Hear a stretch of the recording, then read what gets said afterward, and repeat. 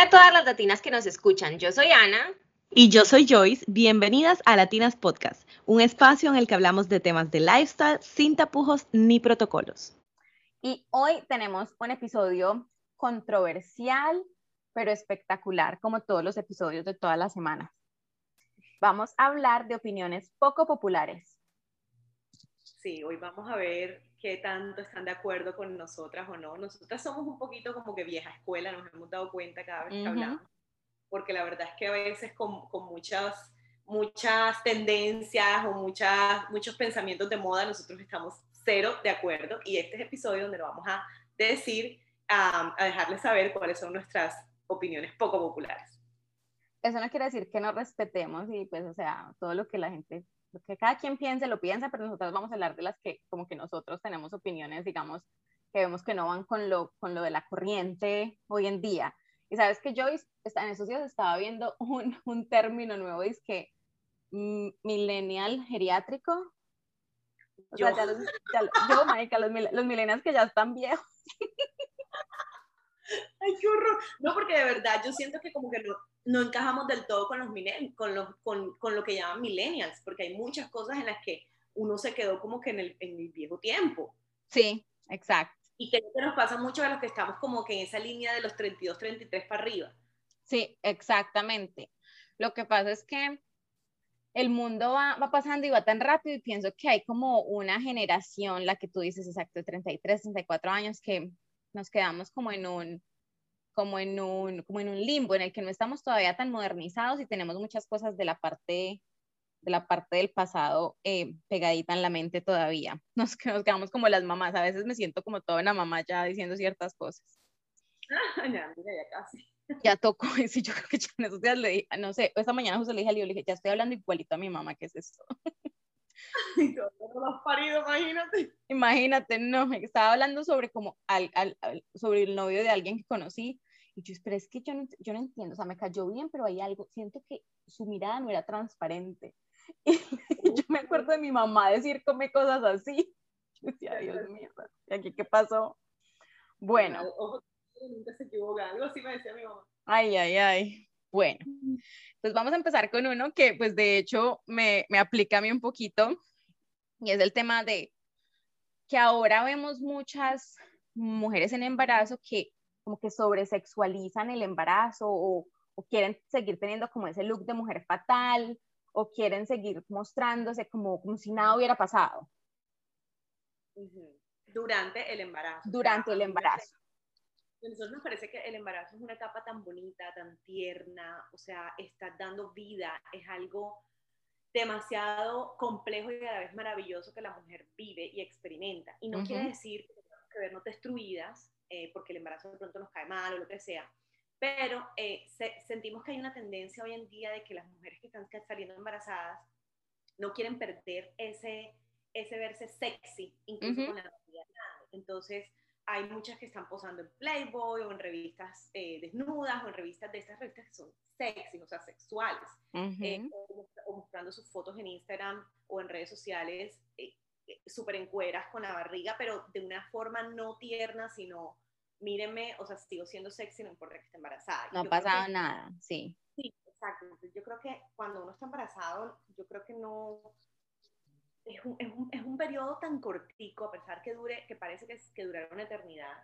Son 9, 10 meses cortos en los que en realidad tú estás creando vida. O sea, el hecho de que estemos hinchadas, reteniendo líquidos, con cambios de humor constantes, dolores de espalda o dolores de cualquier cosa, no quiere decir que tengamos que sobreesforzarnos para poder seguir viéndonos bonitas o seguir viéndonos sexys. Entonces es como, no sé, es un misterio complejo, yo no lo entiendo. Yo me hice unas fotos que son como en ropa interior y con unas telas y unos velos, pero aún así mis fotos no se veían, no siento que se veían sexuales, o sea, no se veían provocativas, sino.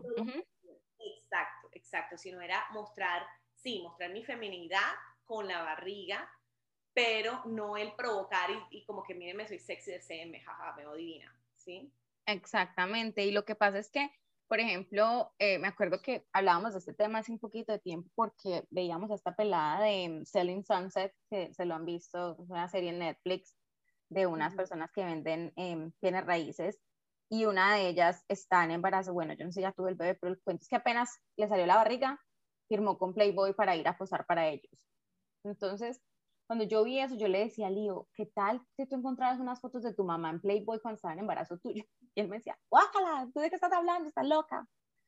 Eh, entonces es como que, ok, también qué repercusiones va a tener eso a largo plazo en esos niños que van a nacer, que están siendo hijos de estas personas que están haciendo eso. Bueno, no sé, la verdad me parece que no es por ahí, que no tenemos Sí. que perder, vernos bien, arreglarnos, pero el foco cuando uno está en embarazo, pienso que es otro, es más como cultivar como ese vínculo madre-bebé, no sé, pienso que, como digo, pienso que el enfoque debe ser muy diferente al de ese de no, no ha pasado nada, yo sigo siendo la misma mujer sexy de siempre.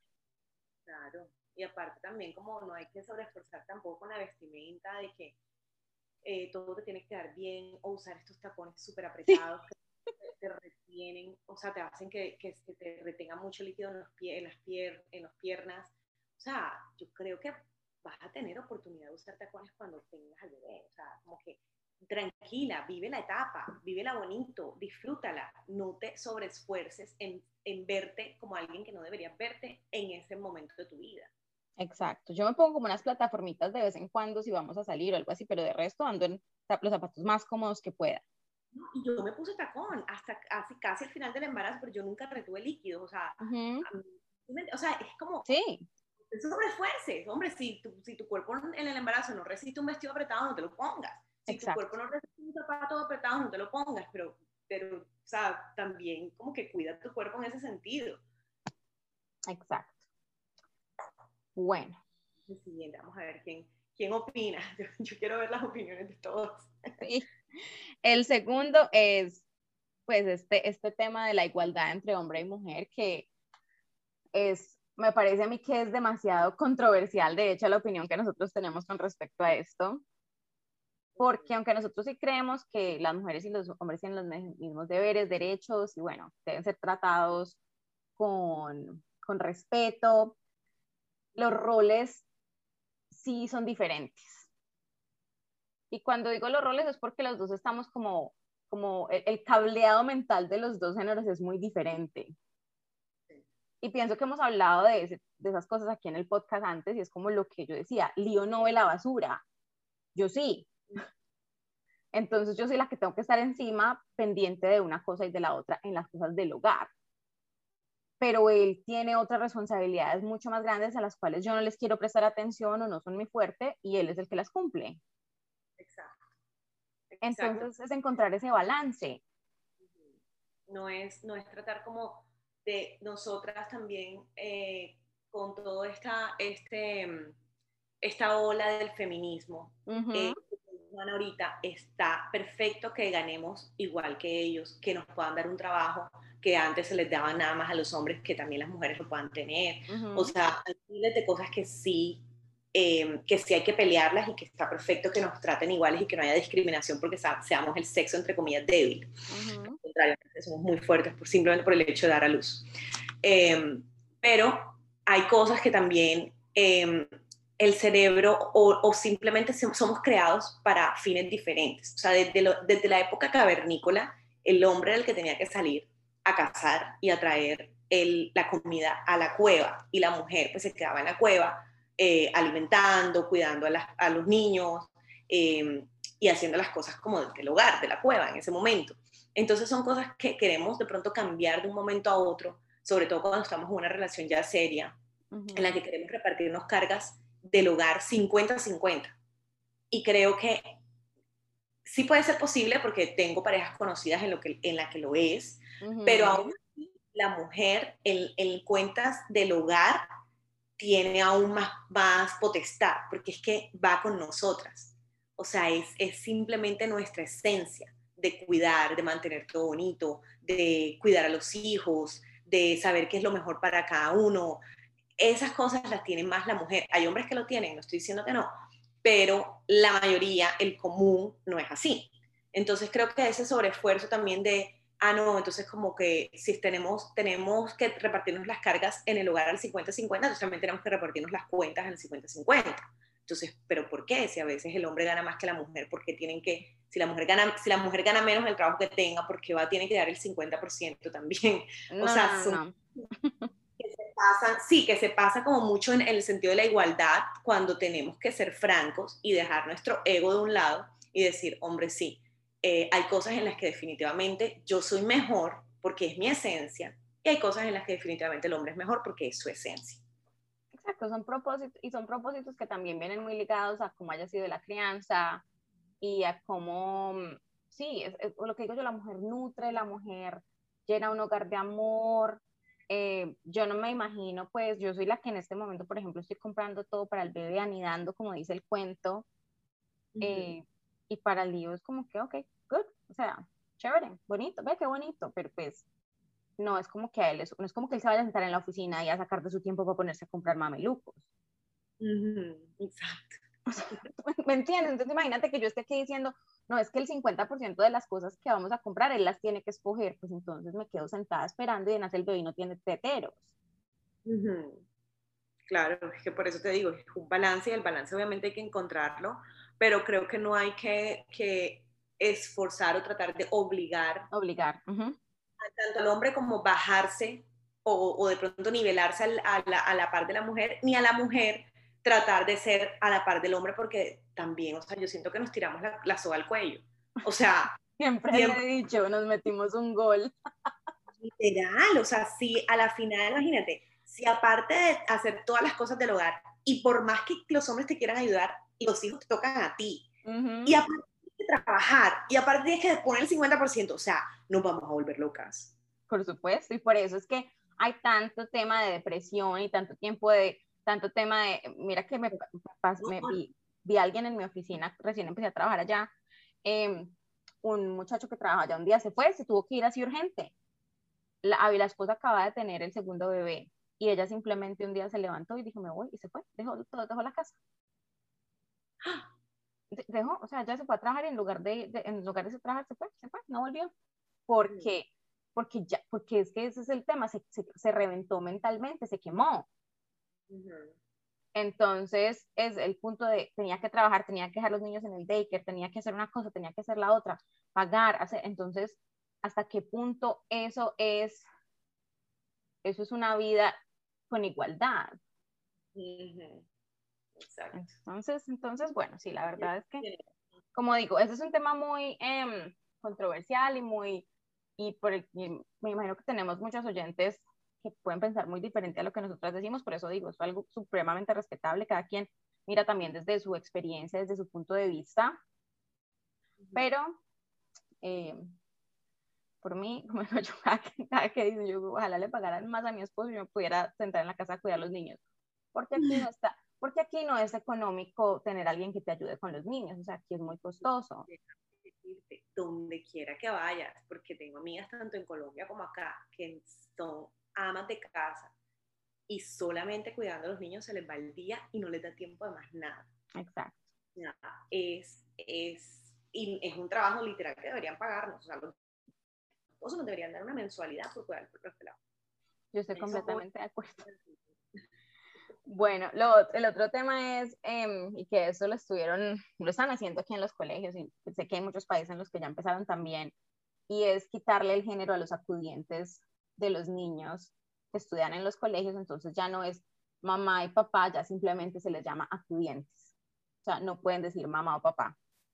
Esta ola ha comenzado por el hecho de que hay parejas de solo dos papás o parejas de solo dos mamás. Entonces, como que o sea, lo que dicen es como para que el niño no se sienta excluido o rechazado por el hecho de que pongan en las notas, llamen a tu papá y mamá, y de pronto el niño, son dos papás o tengo dos mamás. Entonces quisieron cambiarlo a que solo se llame acudiente y que no se llame más papá y mamá. Sí. Pero a lo que yo voy es a la final ese niño que tiene 2 papás o 2 mamás, le dice papás a los papás, o mamás a las 2 mamás. O sea, él no los llama de otra manera, así sea un matrimonio, entre comillas, diferente al matrimonio tradicional, de hombre-mujer. Entonces, porque a la final lo que están haciendo, yo no lo entiendo. Porque ¿por qué no nos van a llamar mamá y papá si los niños igual en su casa los llaman mamás o papás? Sí. O sea, eso es lo que me ve como que, pero no le veo la lógica. Sí, y mira que justo estaba en esos días leyendo un artículo en el cual en Francia pues, empezaron y ya tuvieron que tumbar la regla porque los niños están teniendo problemas al momento de tener comprensión de lectura, porque no hay género en lo que están leyendo, entonces para ellos simplemente es, pues, no han podido identificar si es un hombre, es una mujer, es un gato, o sea, qué es acerca de lo que están leyendo.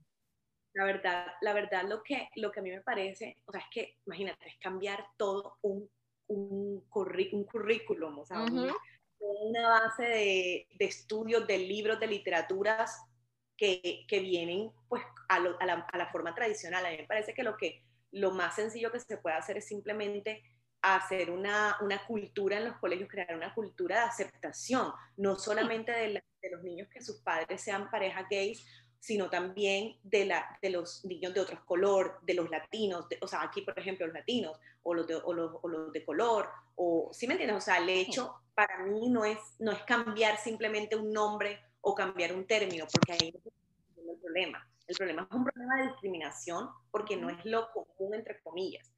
Entonces, yo creo que lo que hay que hacer base y hay que enfrentar el problema es, vamos a enseñarles a estos niños en que hay igualdad y hay que respetar. Y que es normal, exacto, y que hay que tener empatía y que hay que tener respeto, eso es lo más básico. Hay que tener respeto y todos somos absolutamente iguales, pero no por eso tenemos que quitar la forma en la como llamamos las cosas, o sea, no sé, ahí es donde... Ese tema me recuerda a otro que estaba escuchando en un podcast, que la señora del podcast estaba diciendo que el nieto estaba en el colegio, en el curso normal en clase, y un niño estornudó y el niño le dijo, God bless you, Dios te bendiga. Sí. Y la profesora le dice, oh, no puedes decir eso, no lo vuelvas a decir. Y el niño se quedó como que, ¿por qué no puedo decir eso? Y el niñito, su reacción fue decirlo más, repetirlo, Dios te bendiga, Dios te bendiga, Dios te bendiga. O sea, porque tú no sabes a quién se lo están diciendo y quizás a quien se lo estás diciendo no cree en Dios o tiene otra creencia. Pero ¿dónde quedó la libre expresión? Sí, donde quedó lo que el niño tiene él. O sea, esa es la forma en la que él... Si no va a vivir con miedo, no podemos hablar. O sea, prácticamente no puedes decir nada porque si lo dices, está mal. Aquí en la Florida ocurrió que votaron a una profesora del colegio porque el tapabocas decía Jesús te ama, en inglés. Imagínate. Sí, claro, lo que pasa es que, ahí en ese punto, el tema con el empleo es diferente porque digamos que aún en el trabajo uno tiene reglas en lo que se puede poner y no, en cualquier trabajo al que tú vayas. Ese es un tema ahí diferente, porque si tú, por ejemplo, si tú vas a la oficina y te vas a hacer un straple, pues te van a decir que no. Entonces si está en las normas del colegio que la persona no puede utilizar nada que tenga temas religiosos o de credo, o bueno, todo este tema es diferente. Bueno, tiene un poquito de sentido, pero al final es como si tuvieras un tatuaje de la estrella esta que usan los judíos, ¿me entiendes? O sea, claro, probablemente te dicen que porfa te lo tapes, porque yo he trabajado en muchos sitios en los cuales si la persona tiene un tatuaje visible que tenga algún tipo de cosa religiosa, se lo hacen tapar. Pero es porque es un tema es algo que ya está establecido en las normas. Lo que pasa es que en el tema de que el niño lo diga, el niño está yendo al colegio, o sea, al niño no le están pagando por ir allí. Entonces es diferente cuando es tu trabajo. Pero sí, pero es un tema de una falta de tolerancia bastante grande. Bueno, alivianándonos un poco más, esto es un poco más de crítica, nos vamos de crítica. Enloquecerse con el tema de querer comprar todo que sea de marca. Y peor aún, cuando les da, porque ni siquiera es la marca original, sino lo chiviado. La réplica. vi un meme el otro día del tipo así todo vestido porque una cosa es, pues, se puede vestir, o sea, es que no hay problema con vestirse de marca o que la marca sobresalga, lo que sea, pero todo vestido así que decía todo Gucci, Louis Vuitton, Balenciaga, o sea, decía la marca, el nombre por todas partes, y el tipo estaba como en un metro o en un bus. Cuando la plata no te alcanza para comprarte el Lamborghini. El Lamborghini sí, porque el Lamborghini no lo venden fake, era que decía. ¡Qué risa, man! Ah, sí, algo así. Uy, sí. Te lo mandé. Claro, pues yo te lo mandé a ti, yo no sé, pero pues yo lo vi que si me muero de la risa. Lo voy a compartir en el Instagram para que lo vean. Sí, compártelo para que lo vean, porque está chistoso. Pero es el tema de, o sea, y cuál es el punto. Yo siempre pensaba, cuando yo vivía en Colombia, mis papás son marqueros, o sea, a ellos siempre les gustó la marca. A mí, la verdad, me da como muy igual todo. Pero, y obviamente cuando quiero me compro mis cosas de marca, pero me las compro de verdad. O sea, yo siempre he dicho, ¿de qué me sirve comprarme 10 bolsos Louis Vuitton chiviados? O sea, no tiene sentido. Yo prefiero comprarme una cartera Kate Spade, que es una marca buena de cuero de calidad aquí, que vale $200, en lugar de irme a comprar todo al barrio chino. Exacto. Porque es que eso... comprar fake es como para aparentar que. O sea, exactamente. Que a la final eso no te va a hacer sentirte mejor. ¿Y no vas a sentirte igual, o sea, no, porque tú sabes que no estás llevando nada original. Sí, y yo siempre también pienso que cuando ves como esas ganas de aparentar y de mostrar algo así, es como que qué más hay fake dentro de ti, o sea, qué más en tu personalidad estás tratando de ocultar, tapándolo con eso. O sea, no sé por qué para mí tiene como un sentido, tiene como un trasfondo más allá de. Me acuerdo cuando yo estaba chiquita, mi papá siempre compraba camisetas Lacoste hace pues 1000 años. Y alguna vez sacaron unas camisetas Lacoste, pero el caimán parecía como un dragón, era una cosa gigante. Y ya empezó uno a ver a todo el mundo con las camisetas Lacoste. Y pues como me decía mi papá, el que sabe de marca sabe, o sea, el que sabe qué es lo que, el que lo compra de verdad sabe quién está, cuando apenas ve la camiseta sabe quién es y quién no. Entonces a mí siempre me ha parecido súper chistoso y me pasa mucho. En mi oficina hay una niña que todo, absolutamente todo lo que se pone es en teoría de marca. En teoría, me habían dicho. Y en estos días... Aparte, eso tampoco es valorar el trabajo. Por ejemplo, es que es más allá de que diga la marca o de lo que cuesta, cómo lo hicieron, de dónde viene. Claro. Reconocimiento y porque cuesta tanto comprar un Dolce & Gabbana, o sea, cómo lo hacen, o sea, nada más el saber que son cosas hechas a mano, que son cosas que toman tiempo, que la marca desde siempre fue exclusiva, o sea, esas cosas es lo que siento que no están valorando cuando están comprando el producto falso. Sí, no, para nada. Para tener un estatus entre comillas, pero no lo estás comprando porque de verdad valoras lo que significa esa marca. Exactamente, totalmente de acuerdo, ¿no? Y mira que, por eso decía, el cuento de esa niña, en estos días nos dijo, hay unos tenis que se llaman Grey Goose, yo no sé cómo se llaman, Grey something, I don't know, Gee something, I don't know. El cuento es que a mí me parecen esos tenis feos. Los he visto mucho en internet y siempre digo, estos tenis están feos, parecen como tenis viejos. Entonces ella, miren que encontré estos tenis, que no sé qué, y yo, ok, ¿quién los quiere? Yo voy a pedir unos. Ella los tenis normalmente valen, no sé, $400, $300. Y los pidió a la china, no sé, en 30, algo así. Y otra niña que estaba allí dijo, esos tenis están muy feos, a mí no me gustan. Okay, bueno. Pues a la pelada le llegaron 2 pares en lugar de 1. Y la otra que dijeron que estaban muy feos terminó comprándoselos porque claro, ya vio que eran de marca, pues que eran la imitación de la marca y que se iba a ver super play. O sea, ya ni siquiera le habían parecido bonitos. Impresionante. Entonces, hay muchas cosas que pueden ser de marca, pero obviamente son cosas feísimas, la verdad. Exactamente. Pero, Dios. Pero bueno, en fin, cada quien, pues yo no sé, la verdad, como digo yo, eso no me parece a mí, pero pues si te gustan las cosas así, pues en tu derecho, amiga.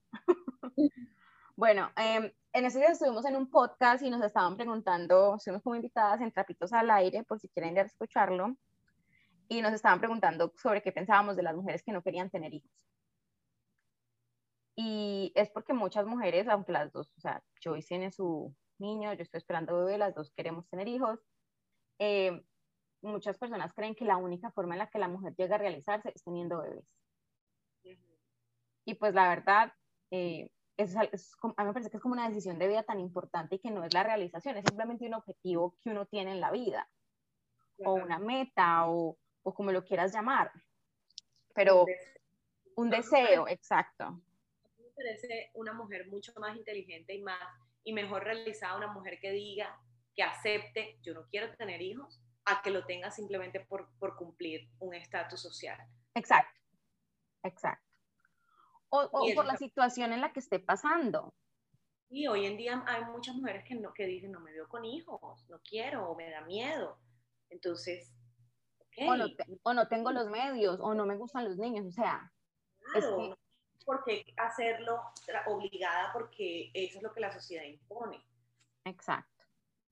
Entonces, la verdad, yo pienso que hay muchas formas en las que las mujeres se realizan de formas diferentes. Personas inteligentes que tienen estos cargos súper altos en empresas, que están cambiando el mundo, mujeres en la NASA creando curas para enfermedades, o sea, hay tantas formas. Simplemente un deseo más de la vida, una meta más. Total. Bueno, mostrar toda tu vida en social media. No, y aparte que no es toda tu vida, es lo que te conviene mostrar. Además. A la gente, o sea, engañan a la gente y la gente peor que se deja engañar, a veces nos dejamos engañar por estas super vidas perfectas o estas mujeres o hombres siempre perfectos que no son perfectos o que no tienen una vida perfecta.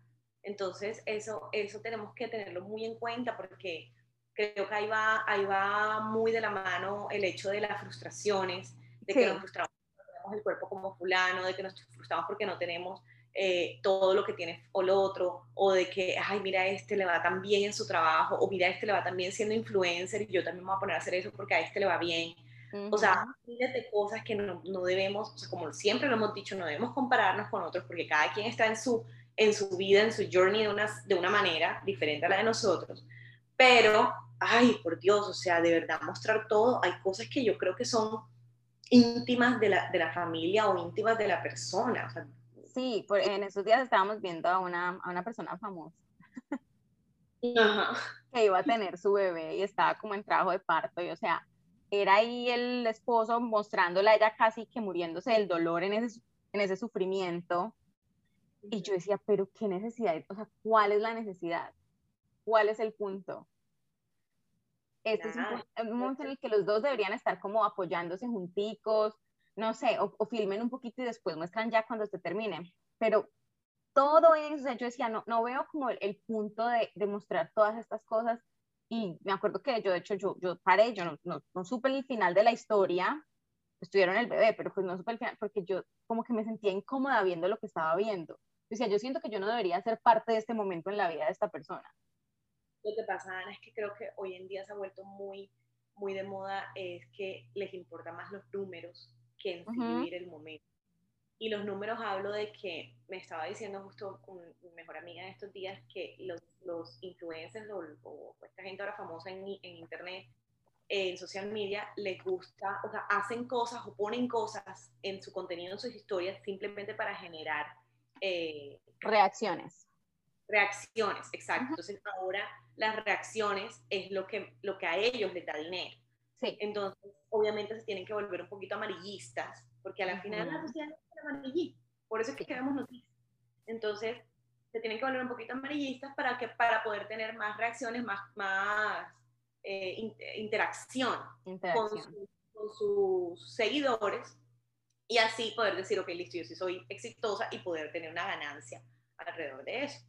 Qué pesar, porque un momento, de verdad que yo digo, yo nunca jamás podría ser un influencer porque yo no puedo grabarlo todo, porque yo no quiero perder momento. A veces hasta se me olvida tomar fotos. El otro día estaba aquí mi familia, o sea, estaba mi hijastro, la novia, una prima, y le digo a mi prima, oye, porfa, recuérdame por lo menos tomarnos una foto todos, porque tengo rato que no tengo una foto de todos, de toda la familia. Pues se me olvida tomar la foto. Sí, pues, o sea, en esos días tú me pediste una una foto mía y yo, pues, o sea, la verdad es que yo me he tomado como cuando me miro por la mañana el outfit o eso, pero mi esposo no es de fotos y aquí los gringos no son de fotos, a ellos la verdad no les gusta para nada que uno les esté tomando fotos. Ajá. Entonces, sí, o sea, pues, y es como que cuando yo saco la cámara ante mi suegra, todo el mundo es como que, ok, o sea, raro. Entonces no. Pero a lo que iba mi punto es que pues yo no soy una influencer ni nada de eso, pero yo pues he tenido mi cosas en social media por maquillaje y todo eso. Yo te voy a decir una cosa, desde que yo estoy en embarazo, yo he tratado de estar viviendo como en el presente y no he tenido la energía para ponerme a grabar tutoriales y para hacer todo lo que hacía antes. Entonces, cuando yo veo a estas personas mostrando absolutamente todo de la vida, yo digo, pero ¿cómo hacen? O sea, ¿en qué momento respiran y en realidad disfrutan lo que están viviendo? Porque es que es muy difícil. Que O sea, no tengan como el día les rinde más. no, ve uno, no, yo digo, o sea, entonces también veíamos un matrimonio, pues que no me lo vi todo, pero me vi mucho, todo en social media, y yo decía, pero se casó para la gente, no se casó en realidad el matrimonio. Ajá, exacto. Entonces, pues bueno, no sé, me parece que se están yendo al extremo. Y a mí, como te digo, me incomoda ver estas cosas. Entonces, no sé si a otras personas les pase como a mí, que como que me incomoda ser parte como tal, estar tan metida en la cocina de la gente. Lo repito, somos de las pocas amigas, digamos, Sí, los que estamos en el límite. bueno, y lo último es el tema de sobresexualizar a los niños o niñas y quererlos vestir como adultos desde que están tan chiquitos. Empezando desde los colores y de no sé, como que y esto va muy atado, creo, a social media, es que ya quieren alcanzar, es como una estética hasta de cómo quieren vestir y organizar a sus hijos. Yo siento que lo veo más, o sea, lo siento más en las niñas que en los niños. O sea, veo más niñas que las quieren vestir como mujeres que niños. O sea, creo que el niño es más básico, como es el jean y la camiseta y la cosa, o sea, los visten chévere, cool, pero yo lo he visto más en las niñas y me parece feo que desde chiquitas ya las quieran también ver, que se vean sexys, que actúen como mujeres grandes. Sí. Yo creo que están como que tratando de acelerar las etapas y las etapas de la niña es tan bella, yo creo que hay que vivirla muy, Sí. vivirla lento, porque se repite ya el resto de tu vida eres adulto. Sí, a mí no me dejaron ponerme en bikini hasta los 14 o 15 años, o sea, básicamente, con eso te lo digo todo. Pero no, es porque me acuerdo, pensé en lo de los niños porque estaba viendo en estos días un TikTok en el que una pelada decía como que los trajes que yo le compro a mi niña, entonces eran todos los tonos terracota, unas cosas así como todas color, como, no sé, color tierra. Y entonces luego decía, en cambio, lo que la gente le regala a mi niño, entonces la camiseta de Baby Shark, el mameluco de Mickey, yo decía, pero es que eso es lo que es un niño, o sea. Ay, yo dije que grosería. Si yo viera ese TikTok, no le regalo nada a la hija nunca más. Pues eso, pues es que eso pensaba, yo decía, primero que todo, desagradecido. ¿Qué tal está? Y pues lo segundo, yo te apuesto que ese niño cuando tenga 4 o 5 años va a querer más esa camiseta de Baby Shark que el vestido color terracota. Sí, y además tiene su momento. A mí me encanta vestir a Christopher como si fuera un niñito así de la realeza, pero cuando va a los cumpleaños, o sea, ya, Claro. y es que se cambie porque yo sé que el pelado va a sudarse, o sea, pero de resto de su día a día tiene las camisetas y la ropa normal, porque oye, los niños van a jugar, van a ensuciar. Ay, Dios mío. Exacto. Pero bueno, ahí las dejamos con todas nuestras opiniones poco populares. ¿Qué piensan ustedes? Nos Sí. dejan sus comentarios. De verdad, este tema de verdad que lo teníamos desde hace rato, lo queríamos hacer. Y bueno, ya nos arriesgamos a dar nuestras opiniones y nuestro punto de vista. Igual aquí no estamos diciendo que el hecho de que se hagan las cosas así esté mal o bien. Simplemente es una opinión. Y sabemos que son poco populares además. Bueno, muchas gracias a todos por estar aquí una vez más. No se pierdan los episodios de Latinas Podcast todos los miércoles a las 10 de la mañana, hora Colombia. Déjenos sus comentarios, suscríbanse y nos vemos la próxima semana. Chao.